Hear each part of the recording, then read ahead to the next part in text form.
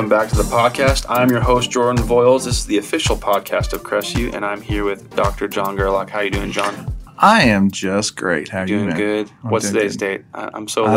I don't even know. Today is Tuesday. It is Tuesday. It's Tuesday. It is I'm Tuesday. telling you, after all the podcasts we did, I've just been feeling like a rock star, Just Well, I get lost. It's the paparazzi that's been following you. That's what's kind of doing it for you. Today's topic is addiction and hope. So, John, last week you talked about, or should I say your last sermon, you talked about there's another pandemic that you kind of went into and talked about. And so can we just dive right in? What does that mean when you say that? Yeah, for the next couple of weeks, we're going to be talking about this other pandemic. We all know COVID. We've all dealt with COVID and all that. But basically, there's another pandemic that's not getting as much attention, and that is simply the mental and emotional health pandemic. And the statistic that there's a lot of them out there, but the one that really got my attention was the one from the Kaiser Foundation that said basically 50%, 1 out of every 2 people right now has currently some mental and emotional health challenges. And that just got my attention. And then I started thinking about it, and I thought, well, really, in my experience, it may be more than that. I mean, really, that may be a low number. And so it just made me go, what if we had something that affected everybody 50%? Well, that's a lot higher than COVID, as far as numbers. So that's a huge, huge impact. And so, I think everybody's dealing with it. I mean, I think everybody's a little more irritable, a little more fearful, a little more anxious, even if it's not to the point of saying it's a challenge.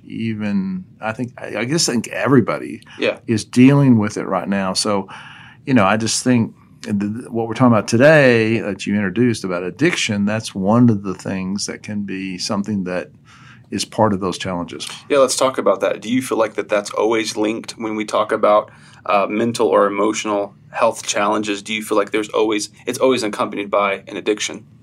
Well, I think it definitely can be. And I think one of the reasons is, we're all making new habits now. We are all either making new habits or going back to some old ones. And under pressure, sometimes we go back to some bad habits. Yeah. And so some of those bad habits are addiction. It's like that used to be out of control in my life, whatever it is, and now I've kind of slipped back into it. I see a lot of people facing that and dealing with that right now. So that's a big part of it. Do you feel like addiction is bigger than kind of just the word? Because obviously it has a bad vibe to it when you hear addiction. Like when I hear addiction, I automatically think of, drugs or alcohol or something to that effect. Is there something deeper when you hear the word addiction? I think so. I mean, it's a great passage about, I think, addiction is 1 John chapter 2, 15 through 17. And basically that passage is going to say, hey, there's 3 categories of addiction, and there's going to be pleasure, there's going to be possessions, and pride. And the thing is about addiction, and we just need to say, first of all, I feel like everybody is addicted to something, honestly. I think it can be drugs and alcohol. I mean, that comes to mind, but I think it could be emotional eating. It could be accumulating shoes or clothes or, kind of a life that's out of control or whatever. There's a whole range of addictions that we can fall into and I'm just addicted to it. Yeah. And so, no, I think it's way, way bigger than that. And I think it's also based on a lie that we can believe. And I heard somebody say this, and it's always stuck with me, and it's this lie that God won't, but this thing will. In other words, it's kind of on a spiritual level, it's an addiction is saying, I got a problem, and I'm going to deal with it this way. I might be numbing it. Yeah. I might be sweeping it under the rug, or this addiction distracts me. It can be all kind of reasons why, but it's kind of like I've left God behind and I've gone with that addiction. And it's kind of just replacing God, honestly. That's so crazy that we're talking about this right now. Last Sunday, I told you one of my good friends was in town. Yeah. And if he's listening to this, shout out to him. But we were just sitting having a conversation. And he asked me the question, is there such thing as a good addiction? Because he's super into working out right now. He goes to the gym. And obviously I think he's thinking from a standpoint of it's good for you, right, to be in the gym a lot. But what would you say to that to someone that's, my age or someone younger, maybe someone that's been in the church for a long time? Is there such thing as a good, healthy addiction? Yeah, I think No. I would say no, because anything that it's just like working out. I know people who've worked out and they ignore their family. If somebody works out, and sure, it's helping them, but I know somebody who worked out all the time so they didn't have to go home. Wow. You know, and so it's kind of like the why of it. It gets into the why you doing it. Is it balanced? Is it something that you put before everything else?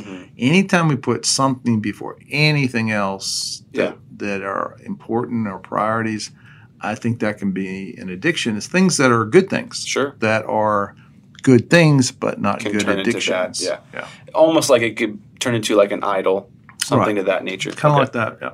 How do you think people that are struggling with addictions and that are maybe listening to this podcast today, how can they find healing? Yeah, I'm going to point everybody to, we're in a sermon series right now. I think they want to kind of go farther with this. I just want to throw out two possibilities. There's more than this, but I'm going to throw out these two. And one of them, I think if somebody's identified some addiction, the first thing is to identify it. The first thing is to go, I'm going to name it. I'm going to look at it. I'm going to realize it. I've got to, is there anything I'm leaning on too much? Yeah. Anything that controls me. And to me, I think you've got to identify it. But I think the huge step that I would suggest and encourage people about is just to invite somebody into your life enough to share that addiction with them. Yeah. Because addiction says, and all these mental and emotional health challenges all say to us, hey, you're the only one. You're the only one dealing with it. No one will understand. Yeah, you need. It's a natural drift toward being isolated. And when you let somebody in, I think a couple things happen. One is you will find out other people are dealing with some stuff too. Sure. Yeah. And you go, oh, I'm not alone. And then you can also, you open yourself up to encouragement, support that you might have missed totally if they don't know. So you've got to share with them about that. And my prayer is for our church that people will not, and people have different experiences with church, but I hope our church, and I hope all churches, honestly, would be during this time especially, and all times, a resource for healing and hope. That's so good. We've tried to resource a lot of things during this series that we're in right now, but to me that's so key because we need to bring God's hope and God's healing. Yeah. I know that you mentioned that we're currently in a series that's, it's awesome because we've never really done anything like this before, but we're in a series right now of mental health. And so do you want to just elaborate a little bit on that as we end today of kind of how do you feel like it's been going? I feel like it's been going awesome just to see people speak out on certain things and certain topics. Yeah, I think it's been really great. We've seen a lot of people post things on social media. We've seen a lot of people share some things that, it's kind of opened the door for some of those conversations to take place. I think that's huge. I think, I want everybody to know that they are not alone and that God can help and God can bring hope. And to me, what I think that's a key message that everybody needs. Everybody needs hope. Everybody needs help.